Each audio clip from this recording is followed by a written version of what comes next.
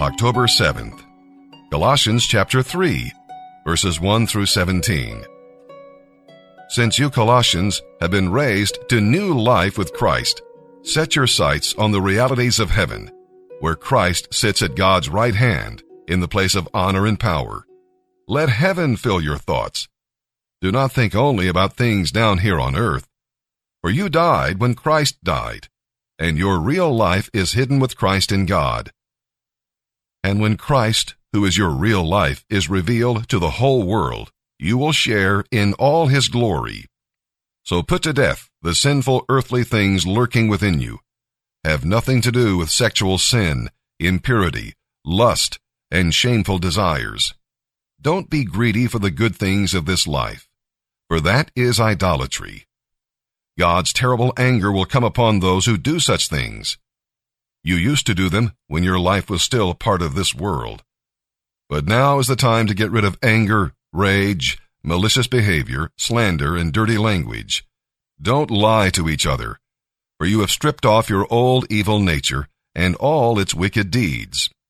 In its place, you have clothed yourselves with a brand new nature that is continually being renewed as you learn more and more about Christ, who created this new nature within you.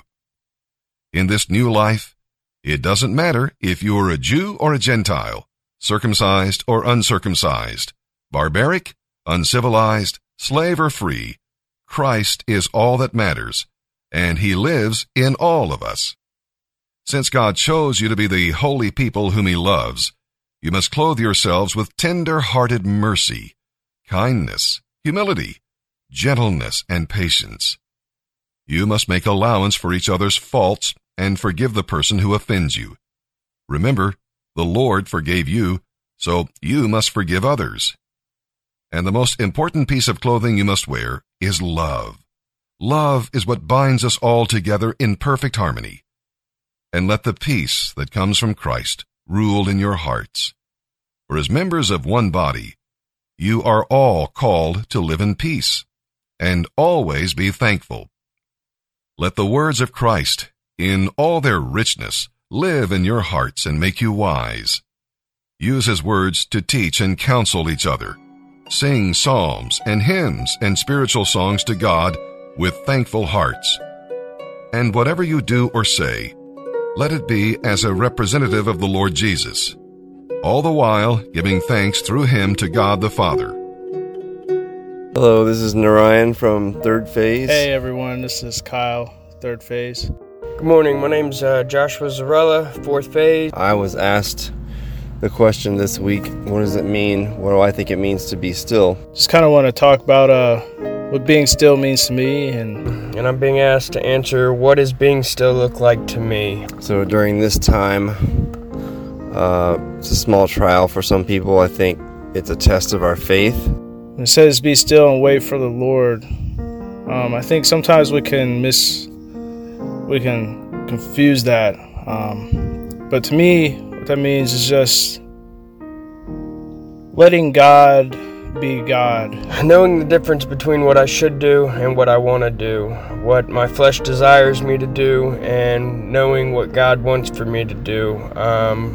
Sometimes that looks like sleeping in a little bit extra for myself or getting up and spending time with God. Sometimes that looks like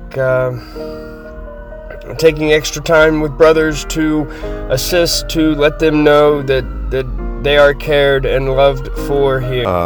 Going back last week, I was, I think, one of the only people that was getting ready to go home for the weekend. And I had been planning this weekend for about a month. And it took a lot of moves, a lot of logistic help to organize what I was going to do. A super important day for me, it would have been. But as I was getting ready to walk out the door, Chris McGee stopped me and said, hey, the doctor's on the phone. And, of course, found out I was positive for COVID. The old me would have just acted on my emotions, and I've always been willing to sacrifice my future for some immediate gratification. So I think I handled it quite well. Wasn't upset. I was, of course, a little bummed, but I was also happy that I didn't put anyone else in danger, and just put my trust in God's sovereignty over this process in this time period we're in. Letting Him take control of the wheel, and just sitting back and let God do His thing. So many times we've done our own thing, and it's led us down a path and cycle of insanity, repeating the same thing over and over. I think this is definitely a check in our faith, and it's a good time to take some inventory, see where your heart's really at, to see if you're just kind of moseying through this, wandering through this, being stuck in your emotions. Kind of a test for each individual to see where they're at in their walk. To find peace and serenity among all this chaos. To find how to shine the light of God through myself to my brothers around me when you want to succumb to the chaos.